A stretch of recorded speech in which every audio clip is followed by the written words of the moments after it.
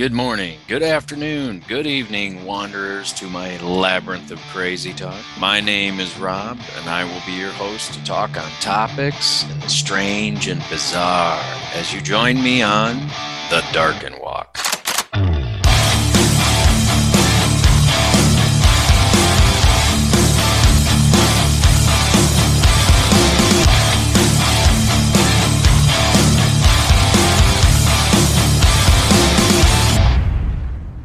All right, today I'm going to be talking about what lies beyond the rabbit hole. To kick things off, here's a little snippet that I grabbed from the web, and this is what it is, and I'm going to narrate, so here it is. Down the rabbit hole is an English language idiom or trope which refers to getting deep into something or ending up somewhere strange.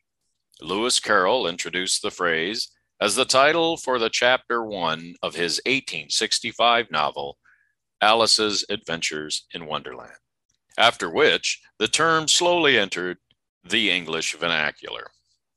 Some big words there. Ooh. All right, so for starters, when it comes to the rabbit hole, I have a couple of questions, like how deep is the rabbit hole? How far does it go? Is there an end to it? And if so, then what lies beyond it? I think maybe I went down the rabbit hole in the metaphorical sense to try to, kind of conceptualize what that rabbit hole may really mean. So I think everybody's most familiar with the story of Alice in Wonderland, wherein Alice falls down into this rabbit hole and finds herself in this weird mixed up world of enchanted creatures, lands, and oddities she cannot readily reconcile with. But how deep is the rabbit hole? And how far did Alice fall? Did she fall like 10 stories? And then once she fell down the rabbit hole, did she is the end of the rabbit hole this Wizard of Oz type scenario? Or does it go even further?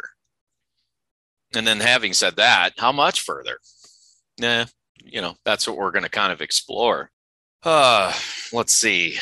So, where to begin? Well, I wonder whether or not the rabbit hole is infinite, or does it loop back? For instance, maybe it doesn't loop back to the point of origin, but rather the point of origin is merely just another dimensional stop where an Alice existed. You and I may not exist in this alternate reality, but rather exist somewhere else in the interconnecting threads of this rabbit hole.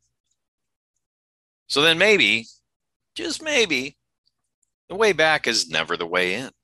Maybe there's only going forward that brings oneself to another gateway to yet another dimension. So we're kind of talking dimensions here. And maybe once crossed, there's no way back to the point of origin. Perhaps the rabbit hole and other alternate universes are not rabbit holes at all. Maybe they're like a sewer drain, or maybe a stairway that goes up to a steeple, or maybe a trail in the woods. I'm going to read something that I wrote down here. So I'm going into narrative mode. So I just kind of wanted to put this little piece in there.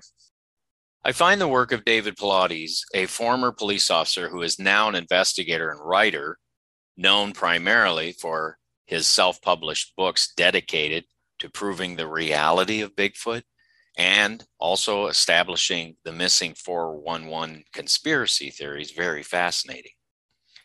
In his missing 411 series of books and films, he documents cases of people who have gone missing in national parks and elsewhere, and asserts that these cases are unusual and mysterious, contrary to data that suggests that they are not mysterious or even unexpected.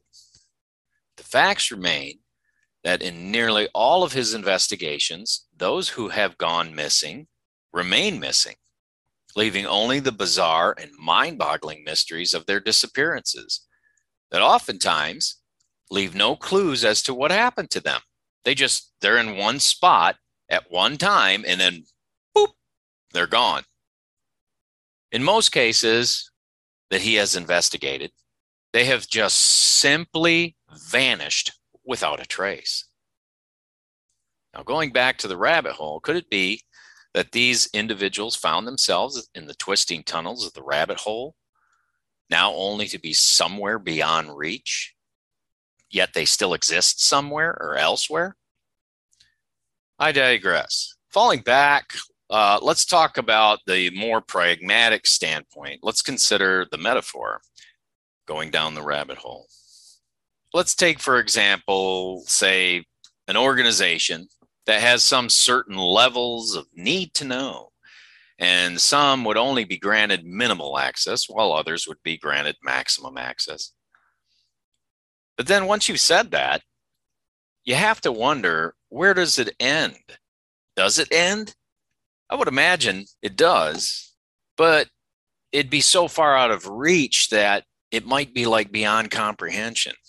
So to kind of explain this a little bit, and I'm just going to be spitballing here. Let's just say there's a secret society. All right, to kind of expound a little bit to try to make sense of where my brain is going. In this secret society, there is a head honcho at the top of this secret society. Everyone reports to him or her inevitably. So here you have the bottom dwellers. Okay, the bottom dwellers report to the higher bottom dwellers, who then report to the mid-level dwellers, who then report to the upper middle dwellers, who then report to the upper dwellers, and so forth and so on. And eventually it leads to the head honcho. But in order to maintain security, the head honcho is protected by then yet another series of levels beyond them. And the cycle continues on and on and on. So then how far does it go? Is there an end to it? I mean, when you kind of think in those terms, it's like an infinite, it's just like infinity. It could go on and on and on. So here's a twisted idea that maybe there is an end, but let's just kind of, I just want to throw this out there because this just came to my head. Perhaps it ends right where it begins. Perhaps the real head honcho is nothing more than an inconspicuous, unobtrusive singularity found among the many others as nothing more than one of them, just an ordinary bottom dweller. So in other words, it begins where it ends. And somewhere in the bottom dwellers is the real head honcho. Think about that. Well, that's it for this podcast within the Darken Walk. I hope I left you with some thought-provoking concepts to carry you through the rest of your day and even into your sleep. Always remember, never close your mind to the possibilities that may exist. Peace out.